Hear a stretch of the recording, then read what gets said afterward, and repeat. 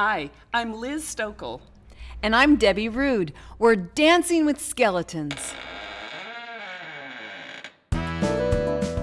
We know what it's like to keep our past hidden away, like skeletons in a closet. We also know the healing that comes from acknowledging who we used to be and how much we've learned. So every once in a while, we dance with our skeletons. So come dance with us.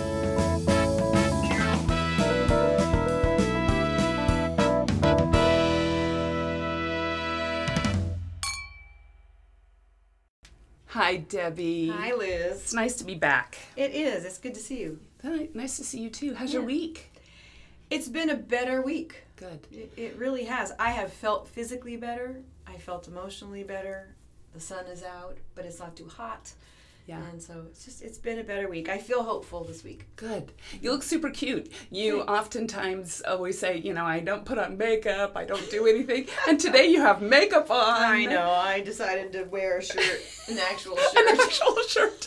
As opposed to coming in with no shirt like we've been recording. It's practically my pajamas that I walk around in these days. Those black legging things that are kind of soft. You can sleep in those and wear them all day long. I'll tell you what, the best thing about wearing the mask around town is that I am not wearing a lot of makeup, and I certainly am not putting on lipstick. Yep. And, when I go to the grocery store, I barely brush my teeth. I know. There have been days where it's been like 5 o'clock. I'm like, I probably should brush my teeth. I probably should, change my underwear. Right? It's exactly. It's bad. I know, it's been bad. And isn't it amazing how just getting dressed up a little bit makes you feel better? Yes. Just putting on your makeup and putting on clothes. Totally makes you feel like, okay, I'm going to go face the day. I'm going to have a good day. I'm dressed. Yes. When I was young, I don't know if you went to Disneyland for grad night when you were in high school. No. I don't know if you did that. We didn't do that, but yeah, I can imagine that. So my high school went to grad night, and we all had to dress up. So back in, a long time ago, when I graduated from high school, the girls had to wear a dress, and the guys had to wear slacks, a shirt, and a tie. To Disneyland? To Disneyland.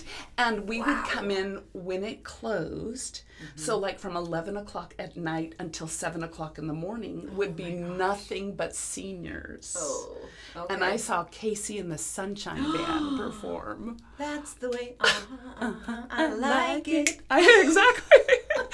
And so, but one of the things that they believed is that if you're dressed up, you're going to behave better. Oh. So they would have a whole park full of 17 and 18-year-olds that were dressed up. And the hope, fingers crossed, was that you were going to behave. And did you? Well, I did, but I was kind of a straight arrow when I was in high school. I was absolutely a straight arrow when I was in high school. So you did. You behaved. I behaved. I do imagine that some people had the opportunity to misbehave. Not behave. But I think about that lately in the last few weeks. I've thought about, how much better I feel when I actually put something on. Yeah, I agree. As opposed to just the jammies. I know. Well, typically I'll put a little bit of makeup on in the day, and I only have to really dress up when I go and sing somewhere. Right. So, but it's been, 3 or 4 months now since I've had to do that. Gotten to do that since you've had the opportunity. Yeah. Had to dress up. Because the singing in public really isn't happening. You can't do it in your jams. No, you can't. Nope. So today we thought we'd talk a little bit about the skeleton of betrayal and how that sort of keeps us from moving forward. Betrayal has been on a lot of people's minds. It really has. In the last few weeks, a betrayal of your leadership or betrayal of your race or betrayal of your law enforcement. And even your neighbor. Your neighbor. Just and when you're on social media and the people that you've known your whole life say things that shock you or disappoint you, it really is hard to not take that personally. It really is. And it's hard to know what to do with those feelings when you see a comment, and it's like, wow, that person believes that. Ooh, and there's a sense of betrayal that you feel. Right. It really is. And I think we also have to be really careful that we do not become so self-absorbed and narcissistic that we honestly think that all of those statements are about us, because of course they're not. Right. And of course the things that we have loved about those people, for 20, 30, 40 years still exist. Exactly. And these really negative things were always there. Exactly. But maybe we didn't have an opportunity to see those things, because lots of times people don't talk about the deep things that they feel and believe in terms of their values. Those kind of get pushed under the rug, and we stay on a more superficial level with a lot of people. Right. But in these kind of troubled times we're in, people's real selves show up, and anger and all kinds of things come out. So. Isn't that the way it is kind of before 2020 happened? Every time there's a crisis of some kind, just even on a personal level, in our personal lives, people show themselves to be something that maybe we didn't expect. Exactly. And it could be good or bad. Right. And it's disappointing when it's bad. Absolutely. But, yeah. And so tell me a little bit about your experience with betrayal and how that has maybe sometimes stunted your ability to move forward. Yeah, well, I can remember many occasions, especially being a teenager. So being a teen, we're all growing up and we're learning how to exist socially and have interactions with girlfriends and boyfriends and friends and whoever. And there were 3 of us, and that's never good when there's kind of like a gang of 3. And especially when you're a 16-year-old girl. Yeah. And I really, really have vivid memory, and it would be interesting to see. I still keep in touch with one of those young ladies. We were young. If she perceived the same thing, but I felt like we were all constantly betraying one another. Like it would be, those 2 would be friends, like really close for a minute, and I would be on the out. And then I would be close with one of them, and the other gal would be on the out. And it felt like it was this weird cycle of 2 against 1, and it would kind of cycle through. And I remember always feeling, it was terrible, feeling like I was the one that was left out and betrayed by those 2. But then I would then be doing it to one of them, because something would happen and the energy would shift between our friendships, and now I would be kind of closer with one of them and the other girl would be on the out. And it was an odd cycle. And so that's one example of a time that I feel that I can remember when we talked about, when we decided to do this topic. That memory just came right up to the surface of friendships with women. Right. And I think through my life, where I have personally felt the most betrayed was friendships with women. Mm-hmm. And typically in church and with music, and just felt, I don't know, just I've had a lot of hurt and a sense of betrayal about those things, and we could talk about them specifically. But the other thing that I thought is that when I think about the word betrayal, I've struggled more in my life getting over when I knew I betrayed somebody than when I felt betrayed. It was harder for me to deal with the fact that I was the betrayer. And I'm speaking specifically about my first marriage, and there were a handful of incidents where I knew I betrayed our marriage vows. Not to the point, bad enough, we'll just say that. Right. Bad enough. And that plagued me, and honestly still kind of can, knowing that I did and said things that were so painful and where I felt like I betrayed him. Yeah. And I have to own up dance with that skeleton. And so Yeah. We talked a couple weeks ago about guilt, and I think that when those kinds of things come up, it's a reminder of who you want to be. And so when we behave in a way that's contrary to the person we want to be, then we struggle with that. Well, I think too, and betrayal is a really hard one. I betrayed myself. Right. I betrayed my own heart, my own values, my own sense of what I wanted. And when I found myself behaving in those ways, it was shocking to me that I would be doing that.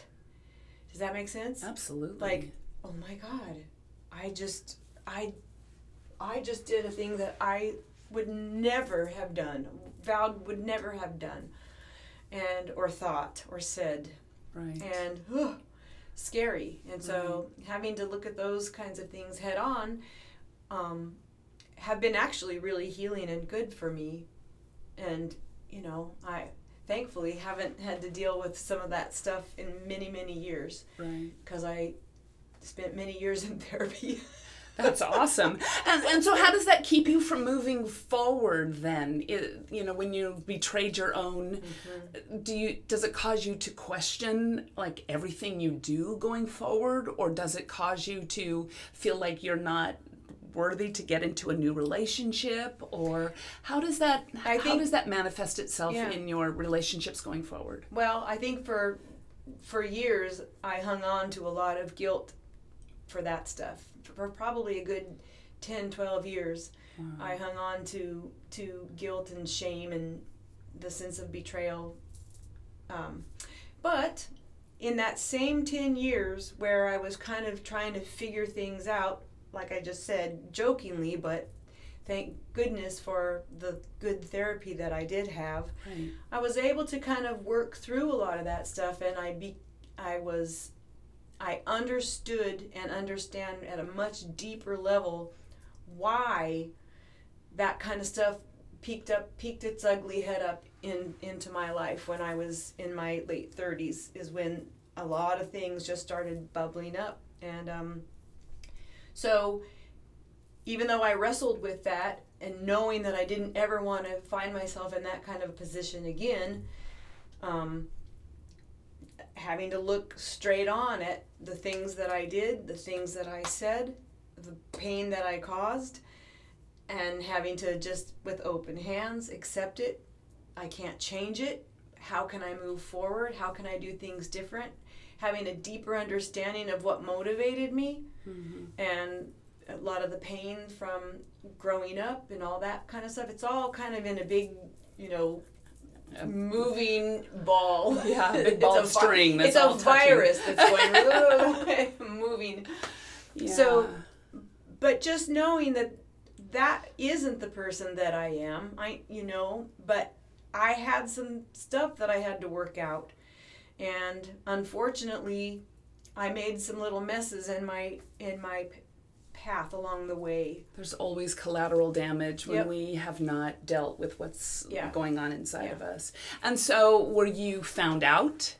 Or did you have to confess to? Kind of both. Yeah. There was one the scenario in particular where we were working at a church, and our marriage kind of fell apart again, and there was another man kind of involved, and it wasn't what everybody thought, but it still was an emotional attachment that and it was wrong, and I felt very unlistened to by the staff at the church. I felt like they wanted me to do and act and be in a certain way, and I couldn't do it. I wasn't in a place to do it. I couldn't just do what they wanted me to do. It was impossible. I was hurting too much, and I, in looking back now, I understand that they didn't have the capacity to know what to do with me. Here's this girl who's just got all this stuff going on, and they didn't know what to do with me. But we were asked to leave the church, and it was hard and painful, and it was ugly. Yeah. So I run into people, still. I actually had to go publicly in front of a whole entire congregation, and it was in front of a whole congregation of people. I stood up in a room and said, "Yep, it was me. It wasn't Greg," and yeah. Oh, I'm so sorry. I really struggle with that aspect of the church's history. I really struggle with that. Well, especially because, and I understand why that's a choice that they have made over the years, but I also know that there were probably 99.9% of the congregation that had no idea that anything was amiss. Right. And so now what you've done is gone before them, and now they get to have little piece of the pie, but not the whole picture. Exactly. So now they get to walk away saying and thinking whatever they want about you because they don't have access to the whole story. That's exactly right. And they truly did not have access.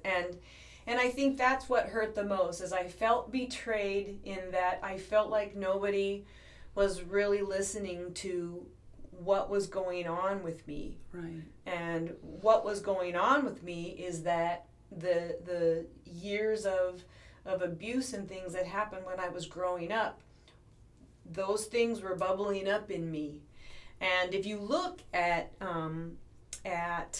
people who have had abuse in their life, it's often not until they get to be in their 30s somewhere where those things really do start bubbling up. It's, when you're young, you're raising your children. I have this whole other thing in life. I've got my kids. I'm doing other things.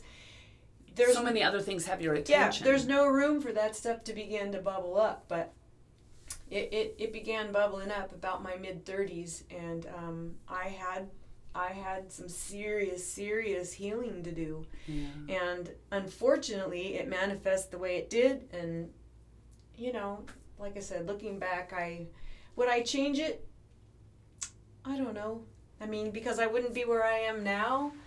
There's a lot of pain there, but I wouldn't be where I am now, so I can't necessarily say I would have changed it. Right. I do wish there would have been more understanding on the church's part for any people, any person who is broken. We're all broken. We all have stuff, and just because a person is behaving in a certain way, it doesn't mean that person is that person. Right.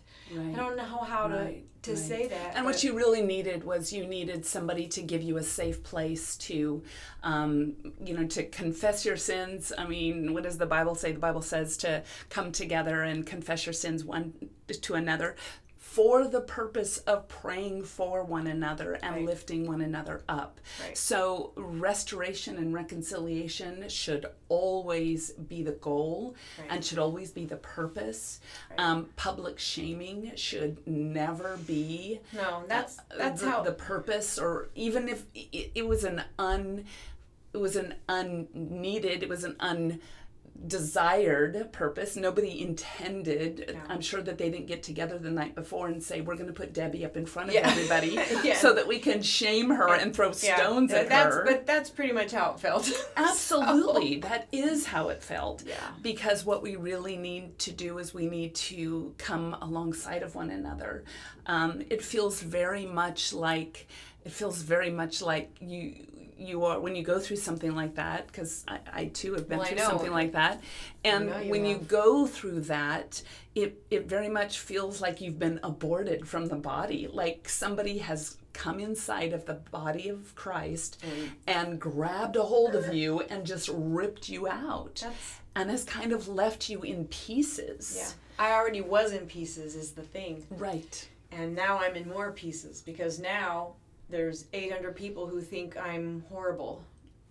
Right. And it's like, wow, okay. And for a group of people who love to talk against the practice of gossip and judgment.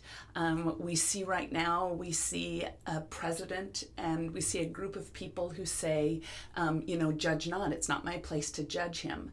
And those are true words. They are. Those are true words, that it is not your place. However, we also take great pride in judging one another and taking the punishment of one another in our own hands. Right. And then throwing people away because because we're separating the wheat from the chaff, or whatever biblical. I was going to say whatever scripture is used to justify those kinds of actions, right. Which most of the time that stuff's taken out of context anyways. There's always some deeper context. I have learned that, boy, there really always is some other context that's really not what it's saying. Right. And I do think that one of the incredible benefits of having gone through what we've been through is to know Scripture the way I do, and to understand what Jesus was saying specifically, what the historical documents were saying, and how it all played into what was going on in local times. And so to really understand that, and to understand that the Scripture and my faith is just a tiny bit of kind of who I am and who I am in the world. It's not the whole thing. Right. It's definitely a part of my foundation, and it's a part of my foundation that I don't want to get rid of. Exactly. But at the same time, not everybody has to think that way. Right. Not everybody has to believe that way. Right. And not everything that's said to you is, should be said with the authority with which it's said. That is right. That is right. Because there's an awful lot of leaders that use authority. I had one young pastor call me up one time, and because I had questioned something that was going on, and I got a phone call saying, "You're on a dangerous path." Because you were questioning. Because I was questioning, and he said, "God has put this man in authority over you, and you need to submit." So the fact that there was lies and gossip and those kinds of things, I wasn't to question that, because I was to submit to the authority. So that's a really dangerous. It's dangerous to be the person who believes that you're in authority over another person. It's arrogant to decide that you're in authority over another person. It's also really dangerous to be so completely submissive that you lose sight of who you are, and you lose the will to do your own searching. Exactly. And your own study. That's what I just was going to say. You just kind of shut down, and then just, okay, well, I guess whatever they're saying is true, and I just won't examine anything else. But that isn't what we're supposed to do. We are supposed to be curious. We're supposed to have questions. We're supposed to challenge things that don't feel right. Absolutely. We're supposed to test. The words that the Bible says is test the spirits. Yeah, we're supposed to do that. Yes. It's encouraged. But but again, we're not taught that. Right. This is it, and that's the final thing, and there's no other gray area. Everything is black and white, and that is not true. Yeah. That's not how God is. Especially for women, and it's, I hesitate to say, my poor white woman self has just been so abused, because that's not really the case. I mean, as a white woman, I have had a lot of opportunities that other people certainly have not had.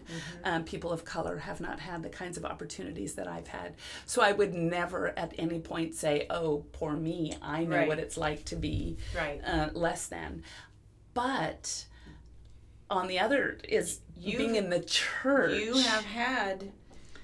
Being in the church, there's been a long history of misogyny and, making sure that women are held down. Right. And it's not okay. Tell us about what happened to you.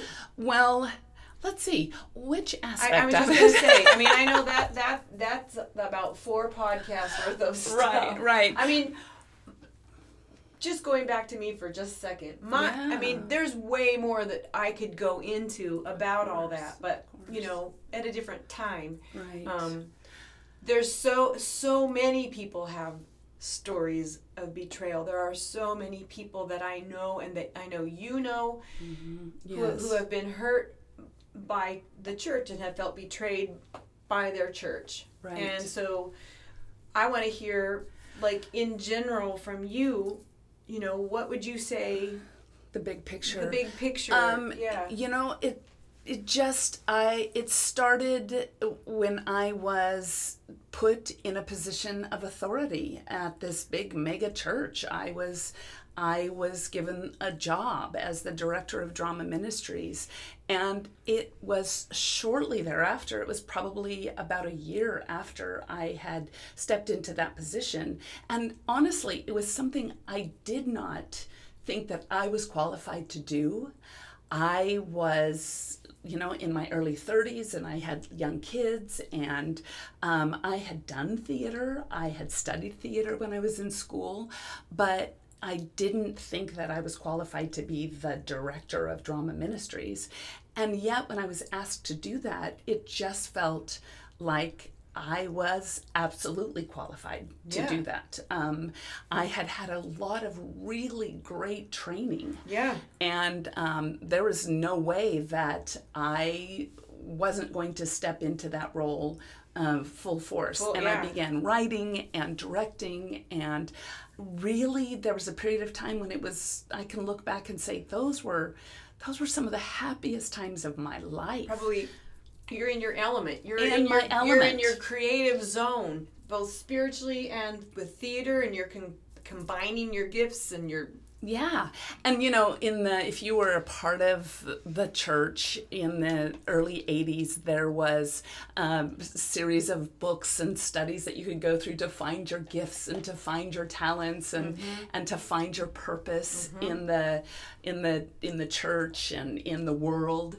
Right. And I knew that this was part of my purpose. And I had a very, very difficult first marriage. It only lasted 2.5 years, but it was difficult, and it was abusive, and there were drugs involved. So I had felt, because I was a divorced woman, I had always felt like maybe I wouldn't have an opportunity to be in any kind of leadership in the church. Right. But because he had cheated on me, because he had left the marriage, I was, exonerated. You were the good girl. I was the good girl. And so I was free then to be in some sort of leadership, although I will say I was never paid in my role. Okay. I was still a volunteer in this big mega church that could probably have afforded to pay me. I did it as a volunteer, but I had remarried, I had other children, and so I was, from the outside, I looked very much, put together. And plus I had this great experience with the theater, and I had a lot of education, so I did a lot of writing and a lot of directing, and the first year was perfect, and I asked other people to come in. As we grew, I invited other people that I knew were talented, that I knew were interested, that were friends, good friends, to come in and be a part of this. Okay. And it felt, now that you look back at, it felt almost overnight that something started to kind of go amiss, and there were little whispers, and there was, talk about this and talk about that. And I just ignored it because I thought this isn't even true, and I've been working in theater pretty much my whole life, and I know how dramatic people can be. So this is going to be fine. It's all going to be fine. Yeah. And little by little, I had my responsibilities kind of stripped from me and taken from me. And when I asked why, I was told by the man in charge that he was in charge and I was not to question him. And I just need to do what he tells me to do. And it took a while. It took a while. There's a whole lot of stories that I'm glossing over at this moment. It took a while for me to find out, but eventually it all came tumbling out. All of these accusations that had been, levied against me. And that weren't true. That weren't true. And, it was ridiculous. The woman who ended up with my job ended up telling me, I saw you walking down the hallway, and when you saw me, you turned and went the other way. I have no choice but to assume you're jealous of me. So because I turned and walked the other way, coming down a hallway, I was accused of being jealous. And not only was she accusing me, but my boss was being told these things about me, that I was jealous, that I was a control freak, that I was trying to take things. And, none of that was true.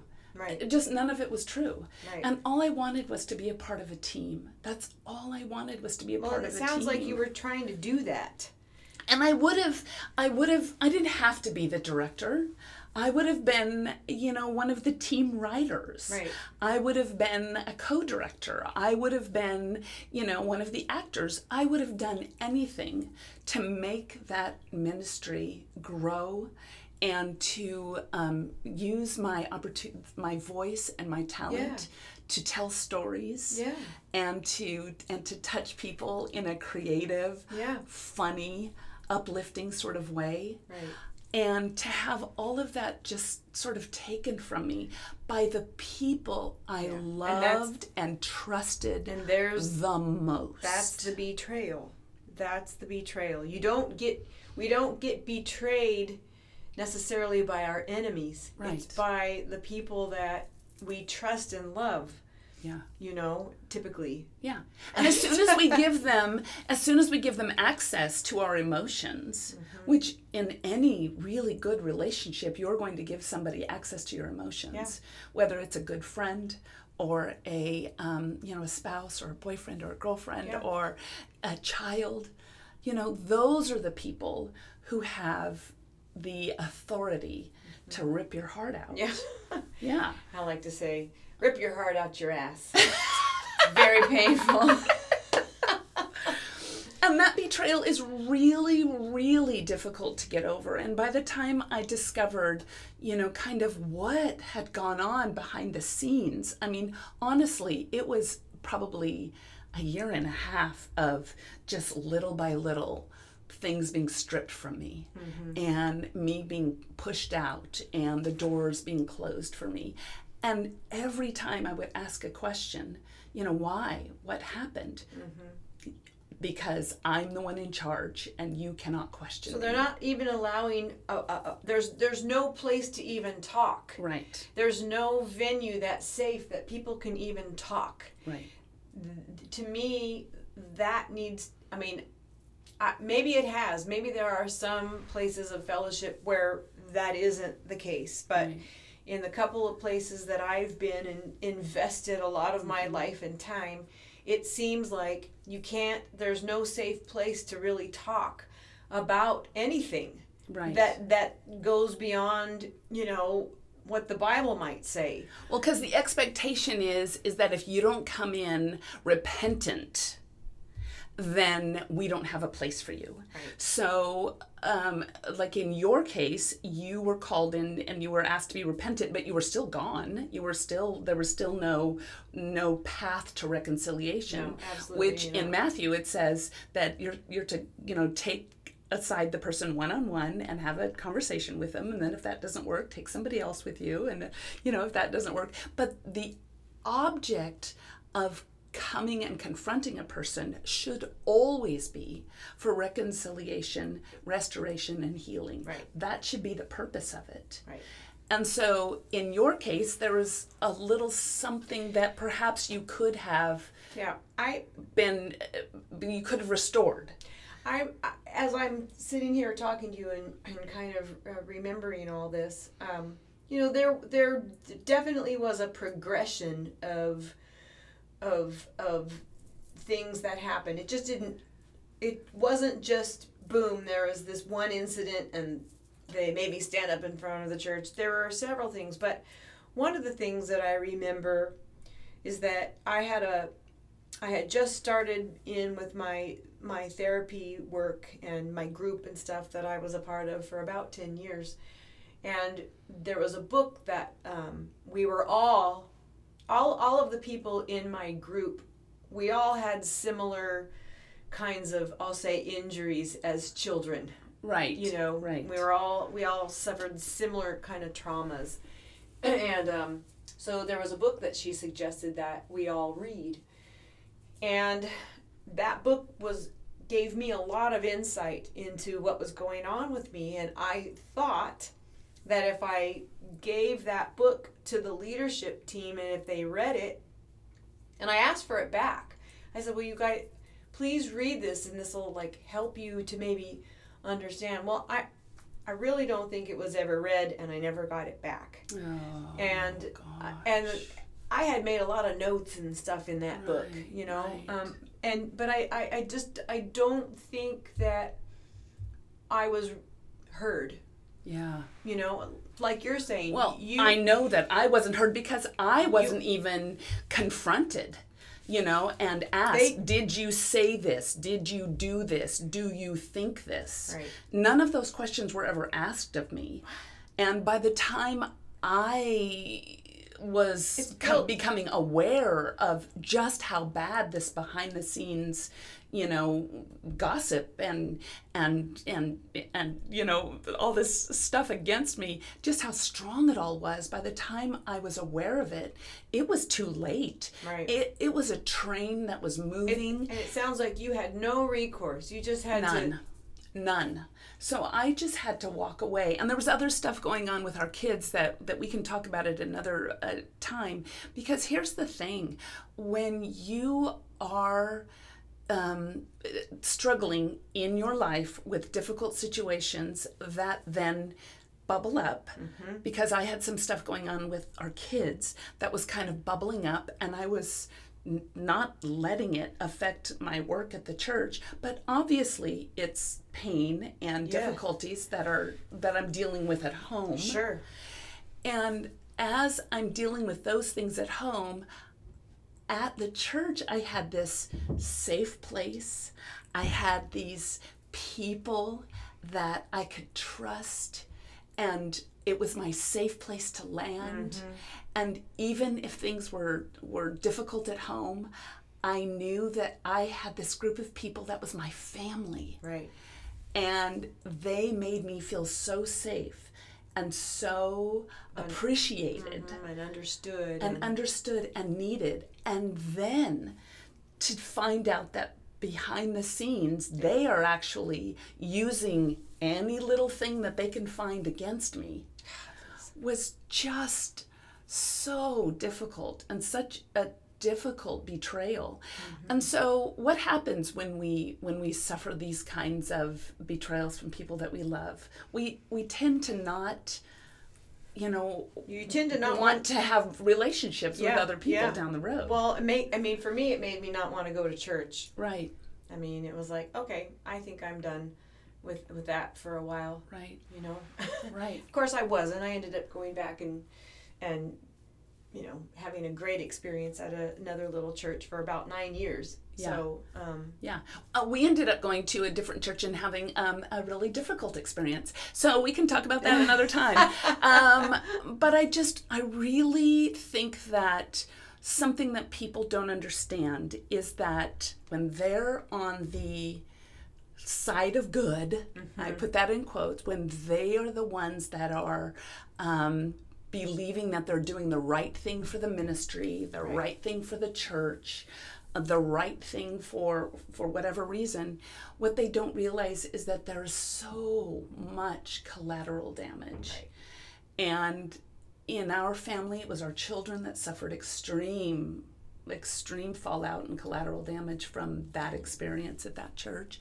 And then for me and my husband, for both of us, just... Yeah, how did you guys get through all that together? We separated. We ended up separating for a while, and not right away. It was a few years down the road that we actually separated for a little while. Yeah, we were separated for about 9 months. I don't think I knew that. And it was really not that we separated with the intention of getting back together. So it was definitely, we just looked at each other and said, I am in too much pain right now. There is too much going on. I can't also try to be nice to you. And I think both of us were feeling the exact same way. Did you guys feel betrayal from one another in that maybe you weren't supported or he wasn't supported, and so there would be not a betrayal of fidelity, but a betrayal of maybe emotional support or... Well, I definitely felt like he should have. He should have spoken up. He should have done this or done that. But you know what? That's if that's not who he is, there's not any reason for me to demand that somebody else try to fill that hole inside of me. So yes, I think that when you are in the midst of that kind of a situation and the betrayal just feels so intense. And, I had a father who was not very close to us growing up. Luckily, I had some great years at the end before he passed away. But this man, this pastor at the church, he sort of filled that daddy role inside of me, you know? Yeah. And so I felt like my husband should have spoken up, stronger for me. And he should have, but to what end? I mean, what would his, going in and standing up for me? It's not like he was going to go in and get my job back or anything. Yeah, that was not going to happen. Maybe he felt like there was nothing he could have done. Exactly. Somehow. Exactly. And so, looking back, you know that there was nothing that he could have done. But for me and for him too, both of us just said, gosh, there's so much going on and we are in so much pain that trying to be nice to each other would be just another thing.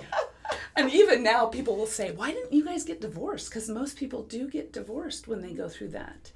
And we said, because it just would have been one more thing. Yeah. There was too much going on. I mean, we'll tell more stories later, but there was children's stuff and there was bankruptcy and there was all kinds of stuff that went on. Lives are so after that. complicated. They really are very complicated. They're so beautifully, messily complicated. Yeah. But I think betrayal is something that all of us have experienced. All of us have, at some degree or another.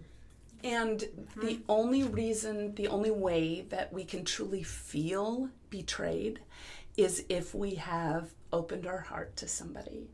So the negative side of that is if you never want to be betrayed, then just shut down, people. Then you shut down and you never have a relationship that's worth, But what good is life without those relationships? Well, and I actually think too, it's good for a person to learn from a time when you were the betrayer.